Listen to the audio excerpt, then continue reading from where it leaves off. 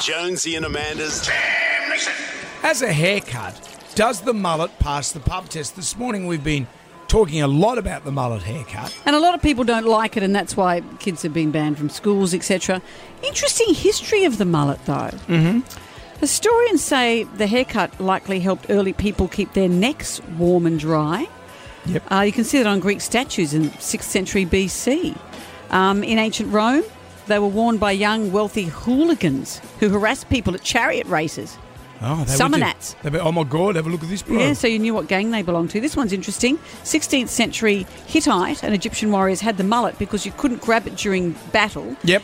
You could fight without your hair in your eyes, and the helmet fitted better with the short hair at the front, but protected your neck from the weight of the armour at the back. At my wedding, I was sporting a mullet, and my mother said, "Oh, Brendan, please do something with that hair." And I grabbed the flowing locks that went halfway down my back, and I said, "Mum, this is never going out of fashion." Yeah. You needed 4 bridesmaids to help you get up the aisle. This is never going out of fashion. Well, so are you a fan of today's I mullet? love the mullet. You know, I'm not going to do one now, but I appreciate if when your son had one of those new mullets? I'd say, yeah, that's all right. You'll have a great day at the Supreme Court today, mate. See, you're saying it makes you look like a criminal. It does make you look like a bit of a crim, but I have no problem with that. If you want to look like a crim... Imagine if the judge had that. Change the the curly wig.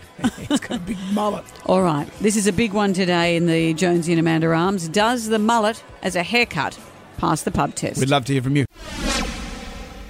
Yes, there's a new version of the mullet.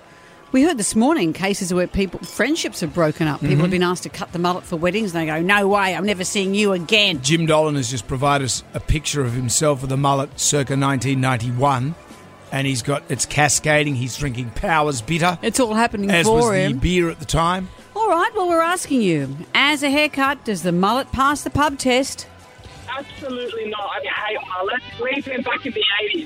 I used to wear one, apparently, from what I've been told. I can't remember misspent youth, you know. Whatever floats your boat. If it's something you want to wear, why not? No, never has, never will. Hey, what's next? Going to put a rat tail on the end of it as well? Definitely not. Get rid of it.